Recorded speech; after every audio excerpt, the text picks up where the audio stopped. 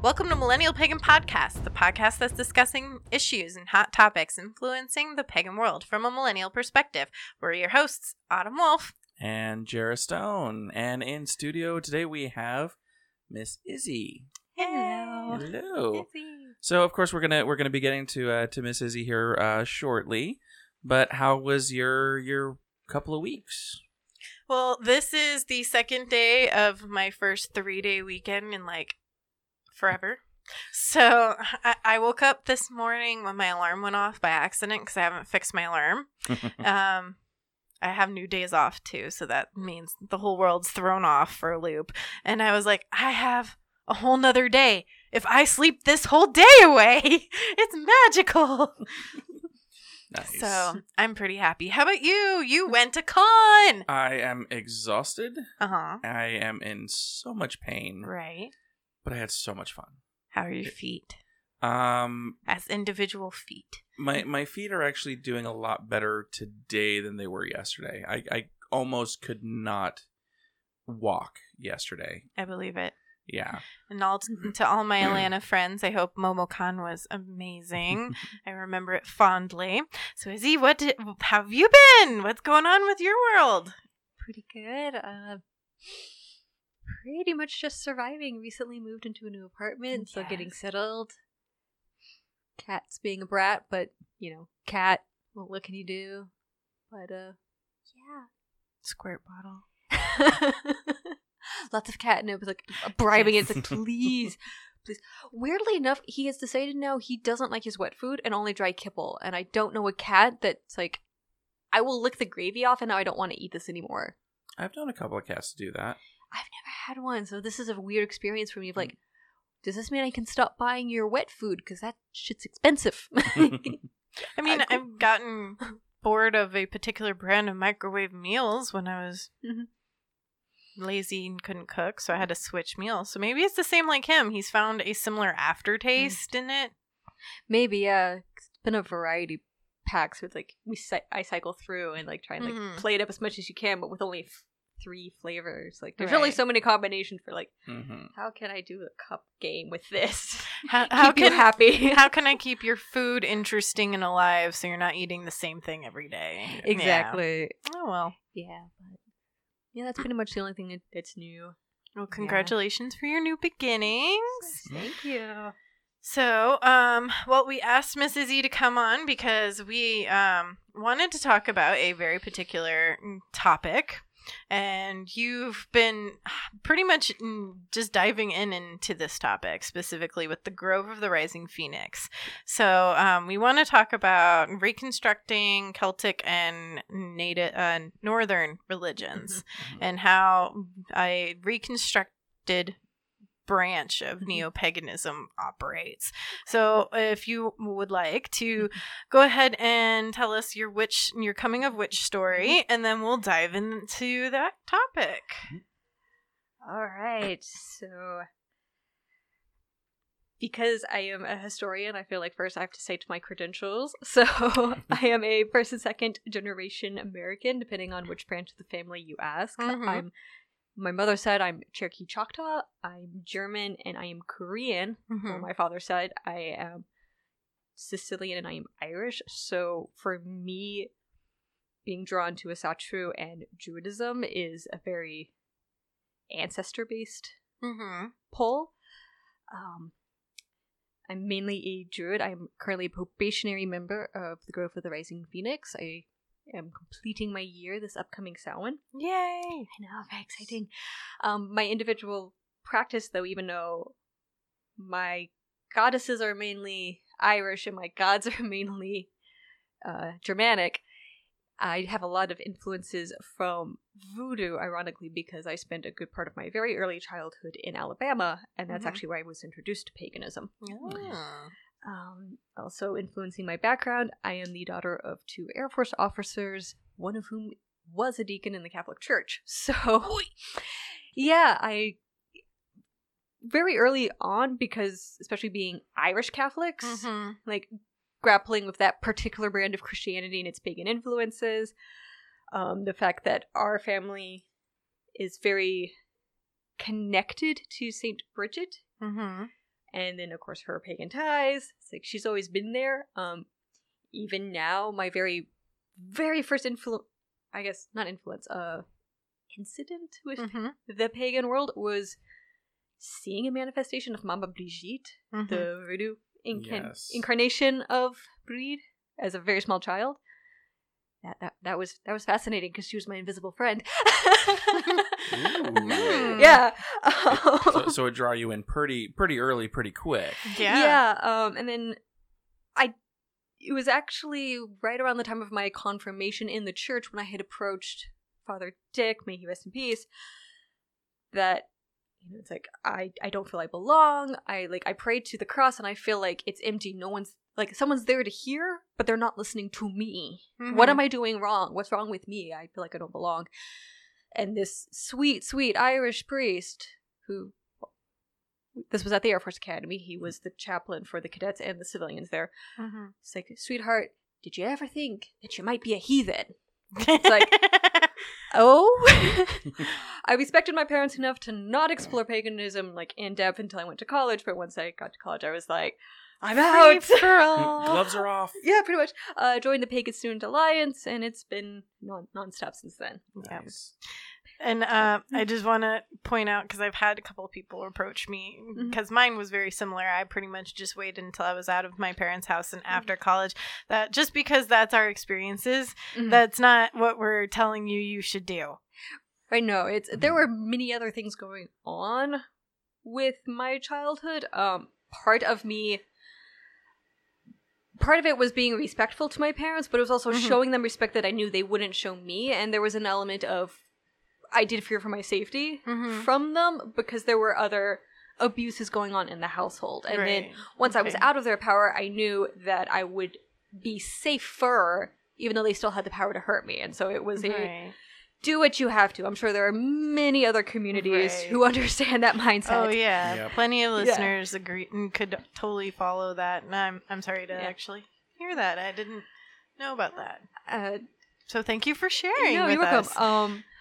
I'm very proud of the fact that one of the last times I was in contact with my biological parents, I won a restraining order against both of them. And if you can go up in Colorado against 2 former Air Force officers and be able to prove enough that's, you know, something shitty is going on here and I need help, like, that's amazing.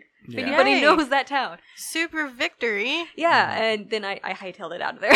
Fantastic. A piece of paper is only a piece of paper. It's like, right, of course, especially since it's only a legal document. Like, that's not. Yeah, so. Oh, well. Anyway, continuing on. Thank you for. Yeah, no, a little sidetrack. Yeah. No.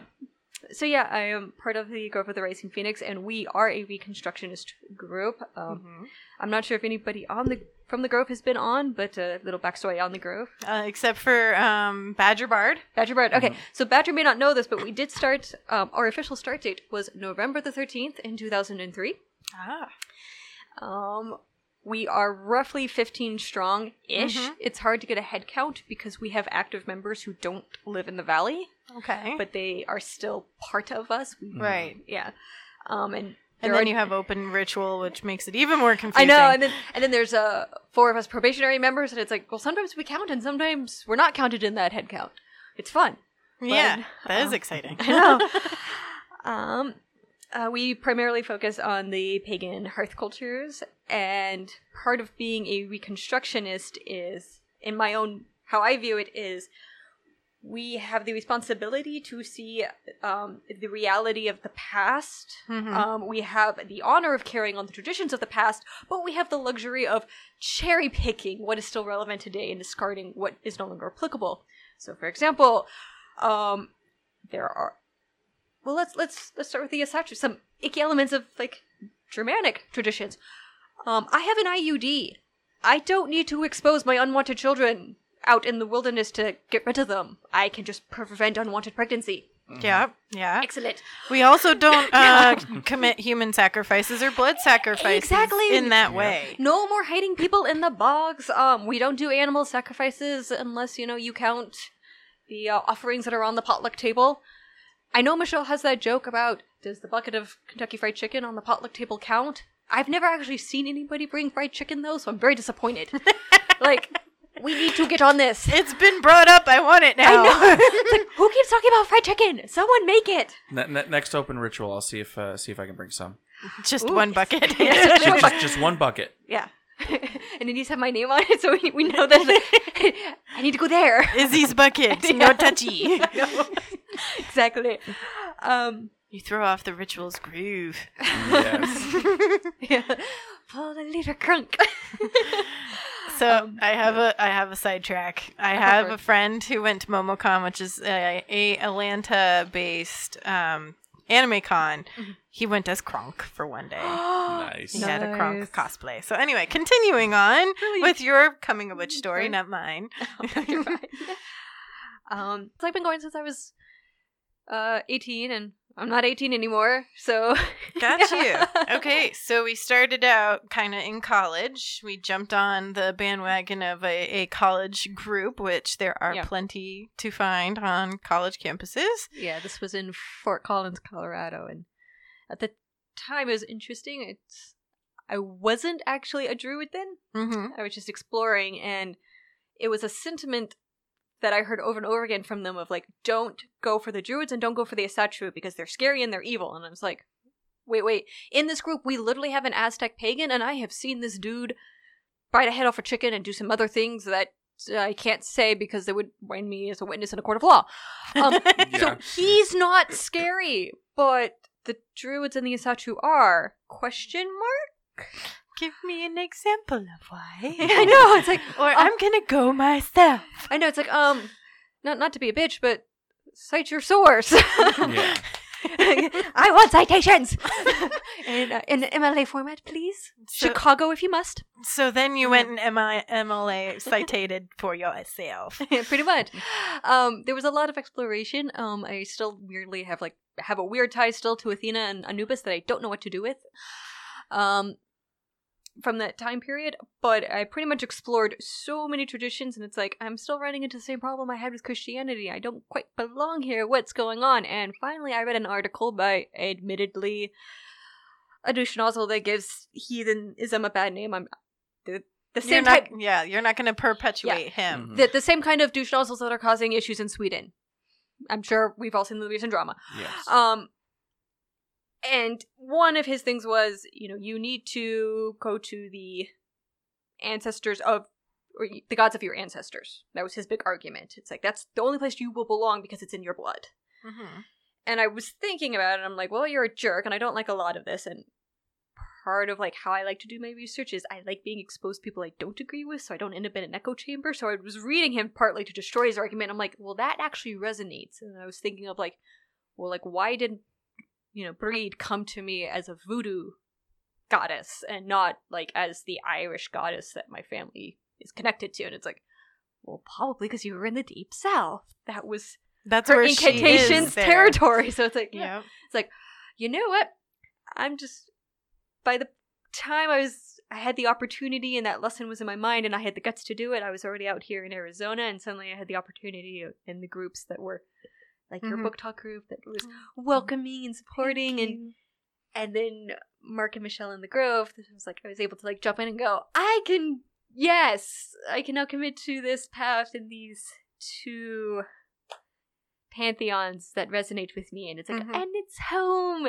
Yay. And they're not evil and bad, and now I can go on tangents saying no, we're not Nazis, no, we don't kill your babies, no, we don't practice slavery, and no, we're not homophobic or transphobic, and no, let me prove to you how we're not assholes. We're not them. It's our people may have been assholes in the past, but that's because they lived in a much more brutal world and they wanted to survive. They need to survive long enough to fuck each other's brains out and produce us. So we thank them for it, but we can be better than them because we have the luxury of living in a softer world. Yes. We're allowed to be warriors in a different way. Yes, yes. Yes. I'm actually reading a book called The Wiccan Warrior. So, yeah, I remember you mentioning that title. Yeah, I finally got around to reading it. Which is me, by the way. I'm I read the back of this book and it sounds great and I'm going to buy it. Yeah, that was 2 years later. I'm reading it. It was 2 years ago where you finally mentioned that. Yeah, I know, right? So, then we started talking a little bit about the Grove structure, which is what I did want to kind of segue into anyway. So it is a reconstructive path with about 15 members. Yes. So, what are they doing that's special other than not being dick-offs? Well, there's a lot of what we do. So individually, we do a lot of personal growth and research. Mm-hmm. For example, we have our own book discussion group. Mm-hmm. We try to meet once a week.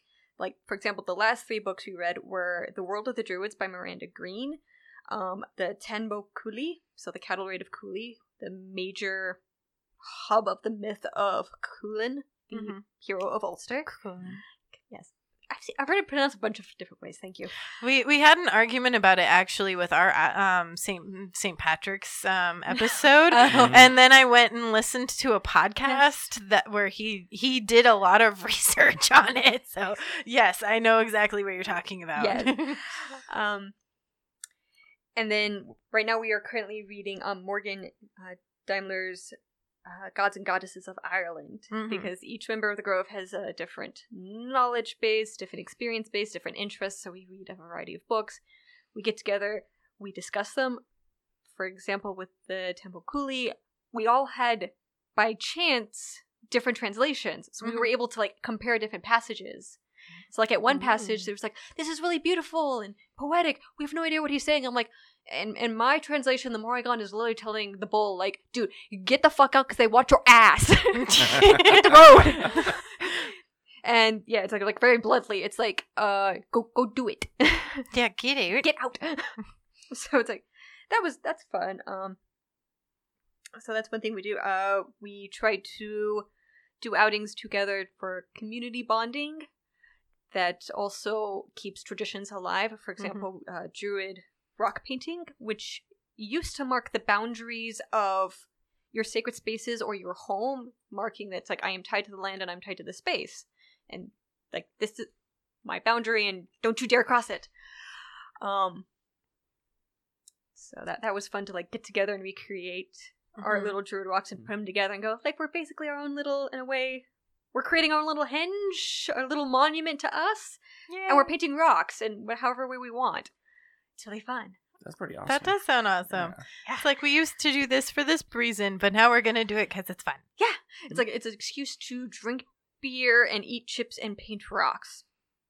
Yeah. Where's the downside of this? None. I don't see any downside. Well, I mean, if you get too drunk, the rocks could become projectiles. Yeah. Also, chips can be greasy and calories. And, Just one wrong slip with greasy fingers, and then you got a rock fight going. Yeah. That didn't happen, though. No, it didn't happen. We also recently did axe throwing. You know, because battle skills that we needed once upon a time, and now we're just doing it for fun. And even if, in my case, I'm horrible at it, it's like, I don't care. I'm throwing sharp things at a target. Yay! Yay! I want to do that. I have a need to do that. There's like 2 places. Yeah. No, we should do that as a podcast outing. And like invite all our guests to do it. Oh, we should have done that for our birthday. Cut all of this out. Talok is looking at me with the dirtiest face. Like, why didn't we do it? No. Keep this in, because we want to see interest in this. If you guys want to get together so we can throw axes, let's get something going. All right. I'll look into it. I'll see if we can get a group raid or something. The nods. Yes. The nods and the thumbs ups. I can recommend places. Michelle also did research, so I'm sure we can pick her brain about where she found Groupons and such. Cool. Nice. Anyway. But like, so we build, in a sense, build up our tribe, the community, and work on traditions of the past and how can we do them today, make them applicable, so stuff like that.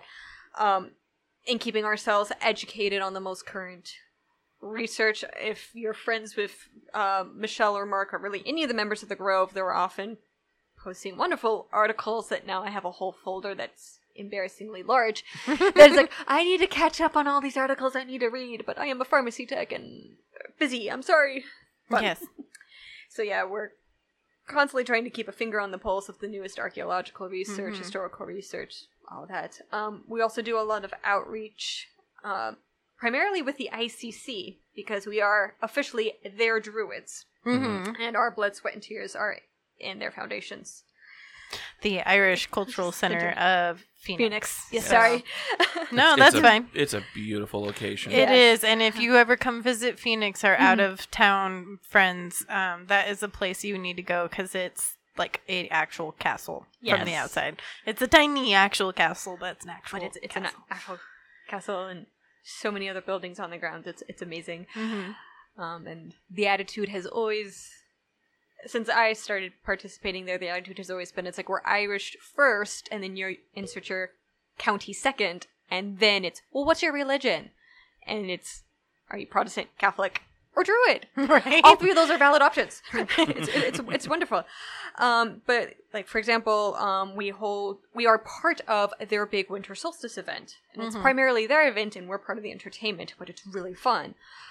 We also do volunteer things, like we try to help out in mass at their St. Paddy's Day event, so members of the ICC can have time off and participate, because, well, as Druids, we really don't care that much about St. Patrick's Day. But we're there to help our brethren, because that's what you do. Mm-hmm. And all of our public rituals are held at the ICC. So it is our home too. Also at the ICC, we hold classes open to the public for varying prices, such as, the Indo-European language family tree, classes on Breed, who is the patron goddess of our grove, the Battle of Clontarf, the Ogham, and how it was used for divination back then and today. Mm-hmm. So we also take what we've learned and we try to pass it on to the public, because Druids in the past were the learned class and the teachers. That was one of their many functions. And so that's another way, as Reconstructionists, we try to carry on that function of, like, pass on the knowledge of not only gaining and collecting the knowledge, but keep it alive and pass it down. Right. We'll be right back with Millennial Pagan Podcast.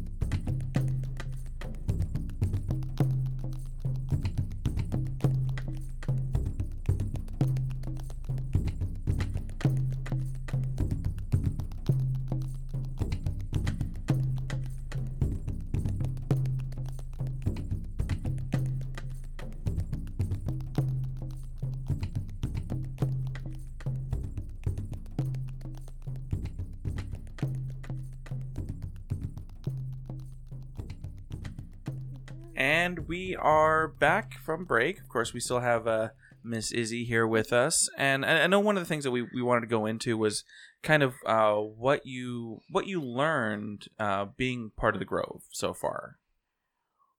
Well, academically, one of the cool things that we've learned is that, unlike what the writers, namely Julius Caesar and Tacitus, would have us believe, the Germanic and Celtic tribes were pretty much kissing cousins.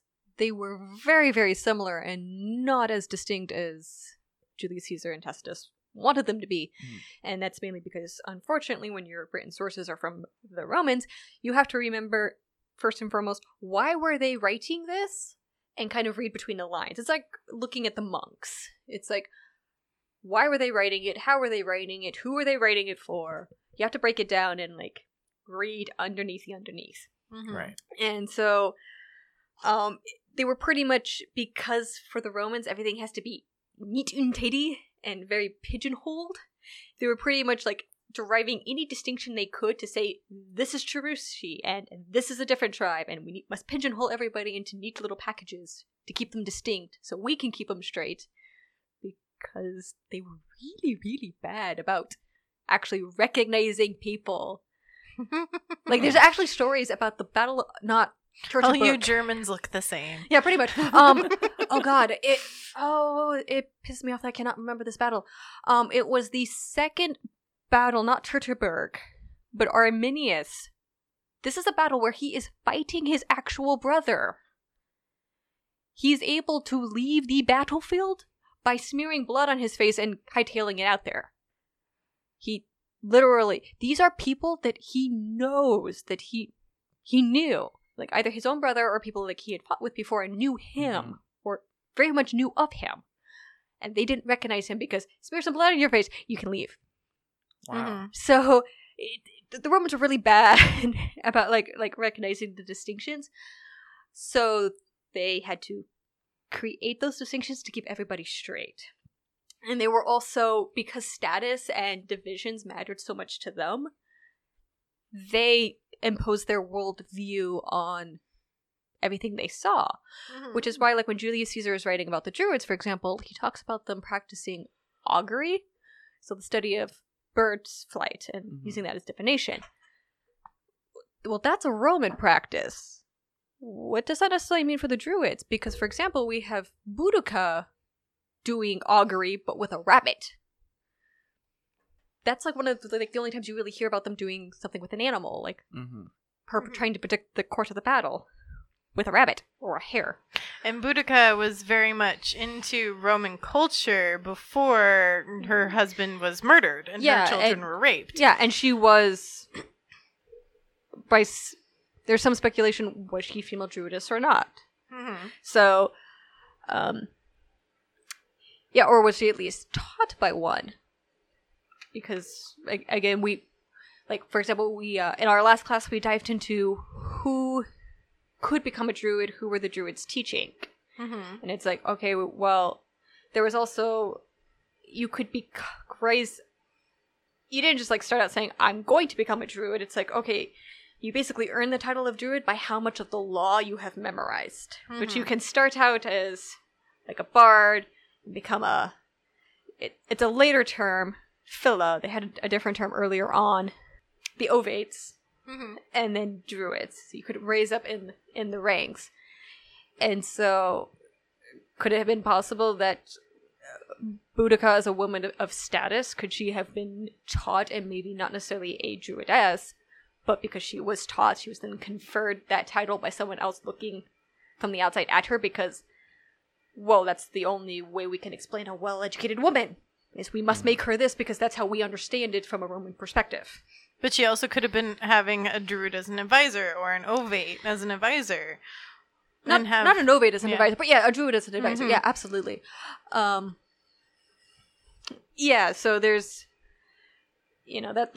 that's one of the things that I looked at was that, there's actually the distinction of, like, who's Germanic and who's Celtic. It was pretty much of everyone on this side of the Rhine is this, and everybody on this side of the Rhine is that. And it's like, you bastard. And of course, this is a couple of years before Arminius then kicks your ass, then you have to recognize the Rhine as a division point. Wow. Right. I'm really fond of him. I wish he gets more. I really wish the Nazis hadn't, like, bastardized him, and I also wish they would fix his goddamn statue so it's pointing the right direction. It's not supposed to be pointing at France. It's supposed to be pointing at Italy. Someone turn him around, please. Turn him around so he's facing his actual enemy. The man deserves, some rehabilitation. Please. I'm not biased, I swear. And not just because of who played him in Barbarians Rising. Ooh, which I love and hate that show. I'm really bad at. That's one thing I've learned about myself as part of the Grove is because my original degree was in medieval women's spirituality, specifically in England, and now I'm, like, really delving into a period of history that's brand new to me, that I've gotten even worse about yelling at the TV screen when they get things wrong. Well, I mean, I'm like that with criminology. Yeah. It's something you have to get your frustrations out somehow. Yeah. Right? I can't watch, like, fictitious crime shows like Law and Order or something, and I watch even documentaries. I'm like, that shouldn't be done. So I know exactly what you're talking about. Oh, I'm getting around. I can't even watch, like, paranormal, like, ghost hunting shows. Cause I'm just like, if you refer to witches one more time, I'm going to come through this TV screen. I'm going to show you what a real pentacle can do. Right. Which is basically, if it's basically you're just going to balance your chakras. It's not going to do much of anything, and it's definitely not going to hex you because we don't actually do that. Yeah. You're talking about a different kind of witch. And people of that path don't call themselves witches, they call themselves something else. Get it right, please. I was gonna say it's just like me looking at movies with bad stunt teams in them. I can't even imagine. We were watching a Robin Hood show on Netflix, and it seemed good. Like they were actually trying to base it off the books, but the stunts were. I was like, I'm seeing this punch come from a mile away. No, stop! Or she's already been cut there once. Can we? Mm-hmm. Can we at least use a little blood to indicate where you're supposed to be hitting her with the fake sword? Yeah. Though actually, in some aspect, the really enjoyable but not necessarily accurate TV shows are great because, for example, Vikings, able to talk to people who are really, really into Vikings, and then when they find out who and what I am, they start asking questions because now they can I like, Lagertha or Lagertha, however you want to pronounce her name, and I like, Ragnar, and I like Floki. You're like them. It's like, yes, I am. And so you can start talking, you can start that conversation and then point out to them, for example, of all these people actually existed, just not in the way the show presents. Like they're all actually from the sagas, so you could actually go and read their actual stories if you want. These are actual saga heroes. You can go find them and learn things. Go educate yourselves. Which has been great. It's like, I could do something productive because I know a lot of people aren't going to pick up these shows. And it's like, where can I, fix what's wrong in my own knowledge base? Whereas, I went into Barbarians Rising because it's like, there are so many barbarians that I actually don't know about. Like, Variathus in Spain. It's like, I don't actually know much about him. He's one of the barbarians that was completely forgot my history. So when I realized he was going to be in there, I'm like, yay. More knowledge. I know, it's like, and you guys are actually talking about Vortigern. Nice. I get way too excited. I'm my father's daughter and I love the military history. It's like, weirdly enough, anything to do with the church or the armies, I'm like, I'm here for it. I'll listen to it. I know. Sounds like me with crime. Pretty much. Yep. So, what are some of the texts that you've had to read that are your favorites, and why? I know, and why. You're asking me to choose basically among my children. Yes. What's your favorite kid? The blonde one or the ginger? I just want to know now. Go ahead. I know which one to sacrifice later. It's fine. I tried to go through all my books when I was moving using the Marie Kondo method, and I could only get rid of 5, and technically I haven't gotten rid of them yet. I've just moved them to the top of the to-read list so I know if I can get rid of them or not, because I have to read all my books at least once before I can get rid of them. Of course. Then why do you have them in the beginning? Because I like holding books. I get them for cheap, and then I'm like, I will eventually read you, but I also have a bunch of books I saved from other places. Yeah. You've seen my random saved from the CSU library books that I've hoarded. My favorites. Weirdly enough, there was one book that a fun way of putting this, it was a 2-parter. It was the images of Norse women, and then the follow-up to it of Women in Norse Society, written by Jocelyn Jenkins. Okay, yes. And those 2 books, for me, are kind of they were like the Ben Shapiro of Norse research, in that they are conservative and pretty outdated and kind of hypocritical, but they expanded my mind in a way of because she's kind of a traditionalist academic, of where is she outdated, where is she wrong, and where are there kernels of truth that I can still apply.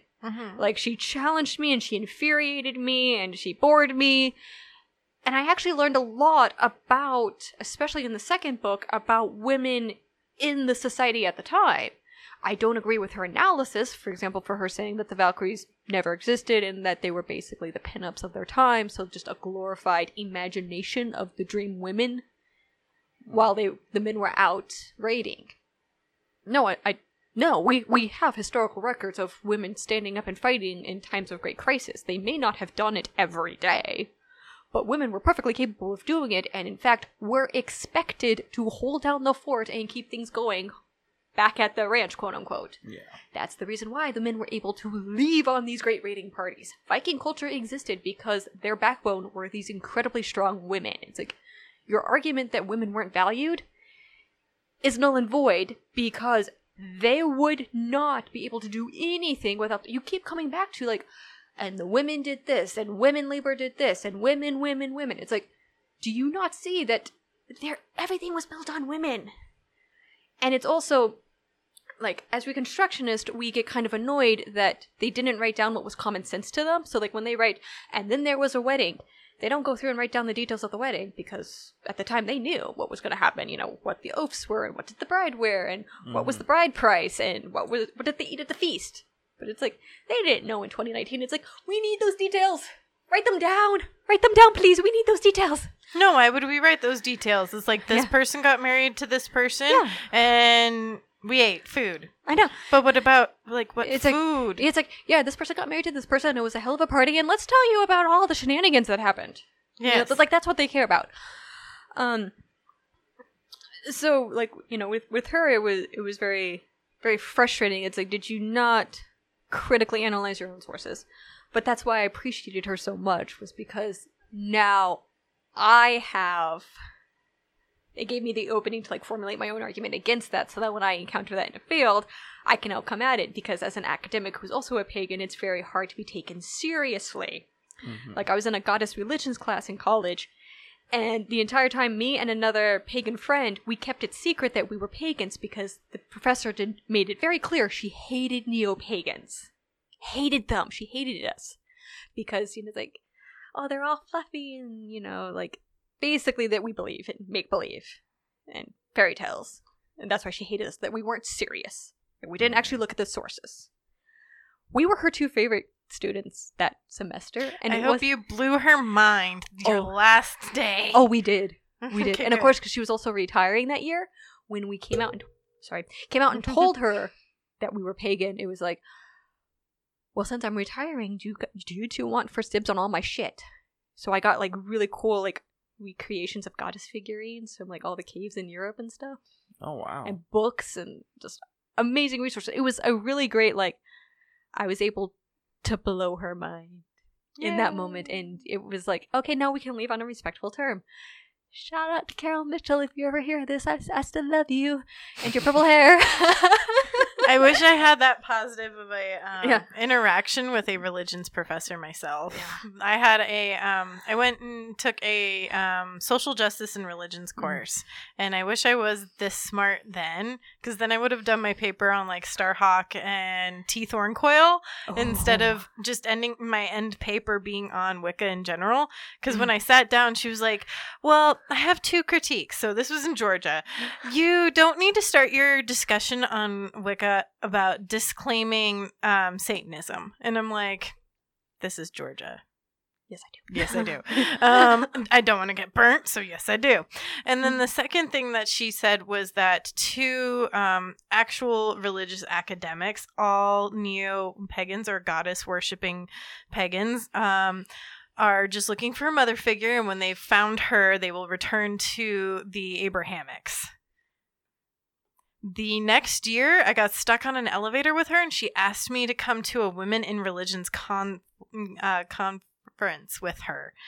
And I looked at her and was like, you insulted the shit out of me. No, and fuck you. Yeah, no. Bye. And she's like, what do you mean? I'm like, you didn't know when you said that my mother passed away when I was 3 years old. And you pretty much just told me that I picked my religion based upon something that occurred to me when I was a baby. I had a great mother figure growing up. Thanks, no, you suck. By the way, how about you think about how your words can hurt? And I've known plenty of Wiccans who have great relationships with their mothers. And it's like, where do you get off? So now I look back on it going, I wish I was this smart then, because then I would have done a different paper, and I would have taken her up on it and, like, shamed her if she said anything like that, or if anybody said anything like that, because then now I can pose those beautiful arguments. But back then I was naive and adorable. Yeah, no, Carol Mitchell was really enlightening because I did my paper on Hera and the evolution of Hera, and so I had to trace Hera like all the way back to her earliest sources to prove like how she evolved from possibly the pinnacle goddess of the original Hellenic tribes to then what did she become and why. And it was really fascinating because now it's partially why I have such a weird relationship with Athena, because I love and I hate her for what she did to Medusa. And I'm really terrified if Medusa ever shows up in my life, because I don't know what it would mean. Probably great things, but terrible. I learned yesterday that Pegasus came from Medusa's hair. I did not know that. I thought it... Her hair or also just her bloody stump, her blood. Yeah. I've heard that version too. Yeah. I did not know that. Yeah, it's like the last great thing that she gave. Medusa's like so tragic, and in a way also Athena is so tragic because of where she also started and what she ended up, and like that self-loathing. It's like, if you really want to look at internalized patriarchy and misogyny, Athena's your girl. So it's like we have a love-hate relationship with each other. Yeah, she once attacked me with a book. Like, I was walking in the basement of the library, and in the basement, the shelves went all the way up into the ceiling and embedded in the ceiling, and I'm walking through the math section, and a book falls off the very top shelf and hit me on the head. Ooh. And I could not recreate how that would happen at all, no matter how hard I tried. Like, I got all my friends to help me with it, we couldn't do it. But furthermore, this book should not have been in the math section, it should have been in a completely different wing in the English section. But it was a biography of Athena. And it's like, I don't want to follow you. It's kind of like when Anubis came up and talked to me at a witch's ball. I'm like, I'm not sure I want... It's like, the Mordenkainen and Odin are sitting right over there, and I worship them, but you're the one that came up and talked to me. I'm not going to look a gift horse in the mouth. You clearly have a message for me, but it's also like, how connected are we? Because you're a weird one to follow, and there's a lot of dead things. Sometimes I just don't want to smell death. I know. In circles, sir. Thank you. I know. It's like, I don't know how I feel about you, and specifically, I don't know how I feel about your culture. So, can I cherry pick you? Because that feels a little disrespectful. Please and thank you. But yeah, sometimes cherry picking happens. I know. I'm giving myself permission to just let it be. Just go with it. It'll be okay. Just don't walk under any shelves again. It's so hard though. Surprised you didn't have a concussion from that book. Oh, I probably did. Let's be fair. I probably did. But no, getting back to the original question, I would say, yeah, my favorite. Those two books come to mind as probably my favorite. But in general, I like the books that challenge me and break me out of my possible echo chamber. Because while unverified gnosis is valid and really great and strengthening and can be validating when you share that with people, we don't want to get into the 21 Lessons of Merlin fever dream levels. Sometimes it's good to have these, to go toe-to-toe with the academics and test your mettle and go, can I cite the current research against you? Right. And actually show where you're still valuable and recognize how far we've come in research. Glean what I still can from you and then prove you wrong. Well, what I hear a lot from frustrated witches who are tired of the witchy books is then now it's time to go to the academic sources. So it's nice to see that they're throwing in the academic sources along with throwing in the witchy books for even what they're considering their newbies. It's like, I know the academic sources are dry as a box of crackers, and yes, sometimes it really helps to be drunk, just to go through it and give yourself permission to skip things. We are not in school, and there is not a test, right? So you can skim. Give yourself permission to skim. If that is the key advice I would give to anybody out there who is jumping into it for the first time, especially if you're not from an academic background in history or English. Give yourself permission to skim. It's okay. There's no test at the end. One of my favorite books to read is actual anthropology or social anthropology and sociology textbooks on sociologists and anthropologists going in and doing research on Wicca and neo-paganism. Ooh. I picked up one of them before I read Drawing Down the Moon.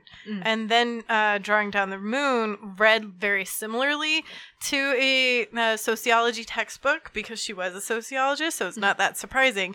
And now I have another one sitting on my wall, and it's just amusing to watch somebody from the outside or just a newbie that is coming in and is an academic and utilizing their new resources and their take on what they're seeing and experiencing. Because for the most part, every one of them that I've read so far is like, I started this off as like a casual observer and was going to do the observer no effecty, and then I got kind of pulled in. And it's like, on my first ritual, I was like, no, I'm just an observer. I'm writing this book. No, get up. You're part of the ritual now. Yeah. And that we don't do observers well. No. Well, it's like the one atheist who is doing the Hail Satan documentary. It's like the closest she's ever come to religion is now Satanism. And there is, oh God, who... Oh, I'm trying to think of the best interview that was really succinct that talked about it. I think it was actually on Reason TV. Some of his stuff is weird. Again, I like people who challenge me. Hence why, like, I tried to power through Ben Shapiro's voice.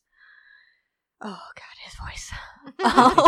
If you think my voice is annoying, his voice is headache-inducing. I admit it. Even when he's not driving you up the wall mad with... Do you realize you just contradicted yourself more often than you stopped for breath? Okay.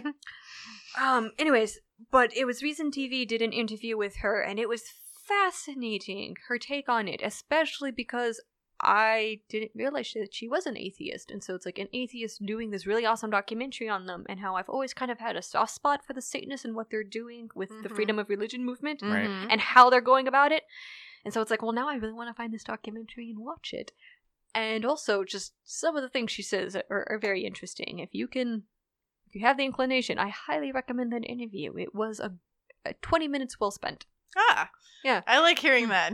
20 minutes well spent instead of I need that back in my life. No, it was brilliant. I almost wish it was a little bit longer because my bike ride to work is 45 minutes. I'm like, I'm a little short, and I now there's awkward silence while I wait for the next stoplight so I can pull up the next video on my YouTube playlist. Yeah. Sad monkeys. Yes. So for anybody who's in the Phoenix area or anybody who's looking for to get into Druidry, what's something that you would recommend that they start off with, kind of like a good stepping stone, either to get into a group like the Grove or something in their area?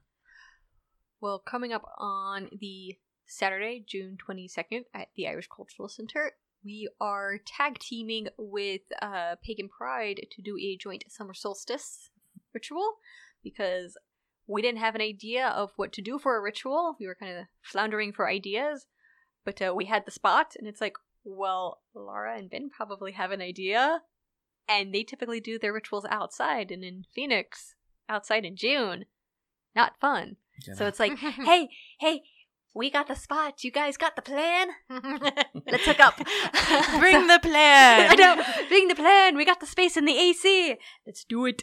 Yes. So we're doing a open ritual. It is free to the public. It is potluck style. Everyone is welcome. It is a cash and card bar there. The only 2 rules: don't be a dick.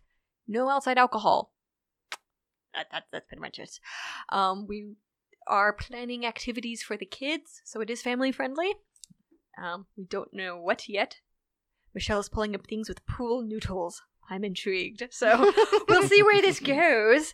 Well, last year it was a water fight. Oh no, yeah. Last year Lugnasa was water fight.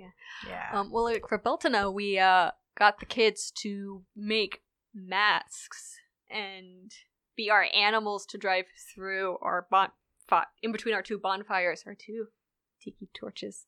Nice. So that was really fun because we had like dragons and such. Adorable. As our herd of animals that we were blessing. It was really so yeah. So open rituals coming up in June. Please everyone join us. And I would say for anyone who's interested in, if you're in the area or even just in your own areas, like if they offer, the classes or, their public events, just show up and start talking to them, because that's how I did it. I just started kind of by happenstance, found the places they were. Like, it started at the book talk. Sarah was like, oh, by the way, there's also another meetup you should go to, the Northern Meetup. And at there I met Mark and Michelle, and then it was like, oh yeah, no, the Grove is still totally active. We were just taking our site down to revamp it. Show up to our classes. I did. Now look where I am. You got kidnapped. Yeah, willingly. It was pretty much I think I want to join. And then it was like, she's our probationary member. It's like, I willingly, yes, that's kind of how it happened. It's like, I think I just pledged my intention. Let's do it. So maybe put a bit more thought into it than I did. But yeah, if you're sure, like, just show up to the events and get to know them, and don't be afraid to declare your intent and see if your crazy meshes with their crazy. Yeah, it's a hell of a ride. Yep. That's Pagan Groups does your crazy mesh with their crazy. And don't be afraid of the first coven or group you meet. Doesn't mesh. You don't have to stick with it. You can just say, this isn't what I'm looking for. Do you know of anything that is what I'm looking for? Because guess what? They probably already know and are hoping that you'll find it out, but being there for you anyway. Yeah. Yeah, because if they're worth their salt, they will help build you up, because the point is we want our communities to thrive. Yes. If how they act to that question, puts you on guard, well, that tells you all you need to know. And trust, the toxic communities exist all across this nation. I've been in lots of states. I speak from experience. And they exist even in Japan, so don't worry. Oh. Yeah. Well, thank you, Liz, for coming. We will probably ask you back. Ooh. Yes. Test you some more. So, we have some Patreon supporters we have to thank, Jara. Yes. I got pinged on my phone about those. Ping. I got the pings. So we want to thank Liz Morningstar and Brittany. Thank you. Thank you. Thank you for your support and just your generosity, and we hope that we're putting out the content that you guys enjoy. Yes, and both of you are $5 Patreon supporters, so you will very soon be receiving your sticker and your button in the mail with the thank you note.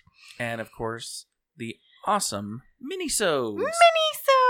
Yes, we do have some awesome mini-sodes, which is one of the major reasons why you want to be a Patreon supporter if you are not one yet. Yes. We do crazy funny stuff, me and Jara just BSing. Pretty much. Yeah.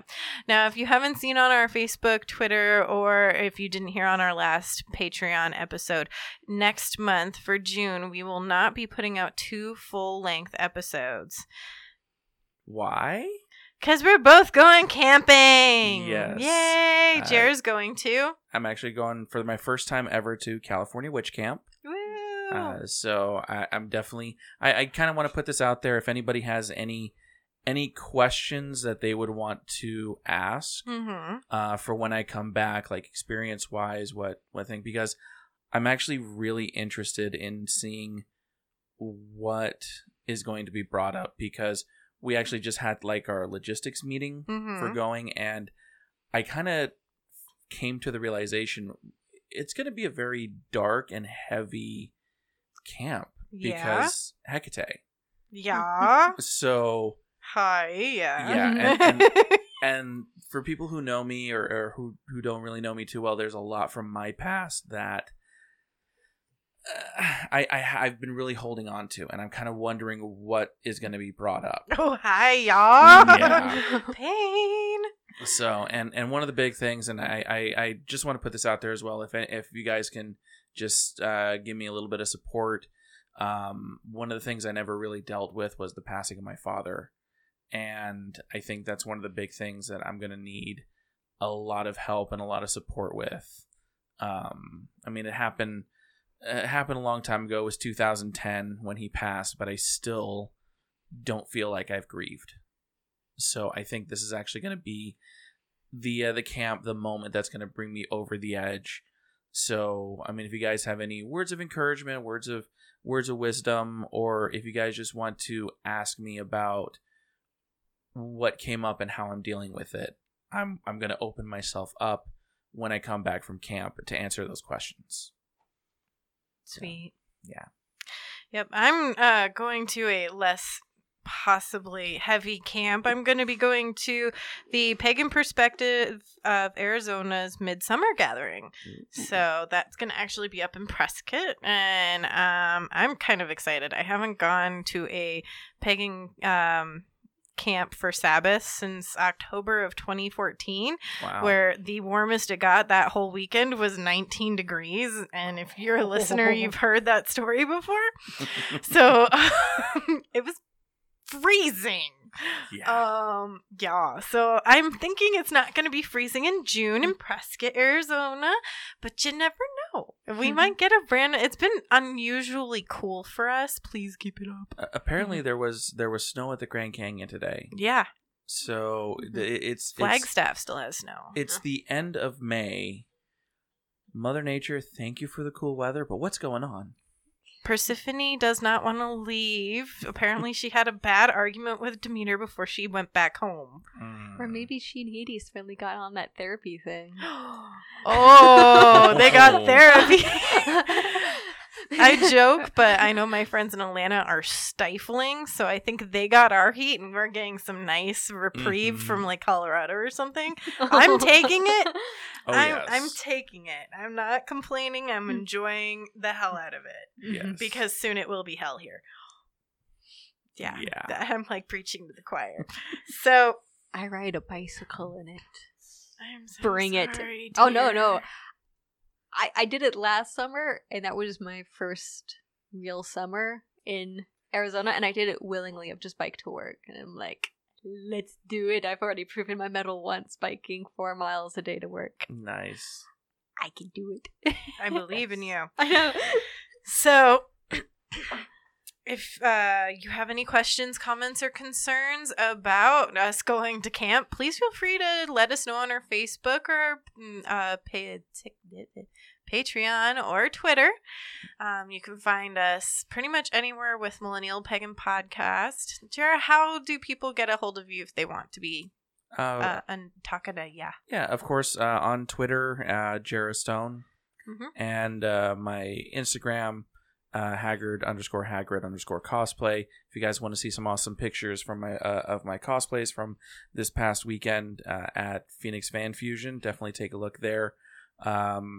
But yeah, if you guys just want to contact me that way, or go ahead and contact us through the emails as well. What's the email for that? millennialpaganpod@gmail.com. There you go. And of course, our Instagram, which is run by me, is Millennial Pagan Pod, or Millennial Pagan Podcast. I think it's you'll find us. Don't worry. Type that part in. And we're also on Facebook, Twitter. That's about it. Yep. All right. And do you want people to find you? You can say no. I mean, if you guys really want to, you can figure out how to spell my last name. It's Isadora Bridget Rose, all one word, McGee. Guess how to spell it. Hint, 13th century Scotland. Oy. I'm pretty much only on Facebook, and I'm not super active, but, I mean, if you really want to, you can poke me there and invite me to historical tangents. At one point, I wanted to be a teacher. I love squirreling about history, so you give me a topic, I will entertain you, I promise. Entertain you. I can make history fun. Ask me about gladiators. God. All right. Well, from all of us here at Millennial Pagan Podcast, Merry meet. Merry part. And merry meet again.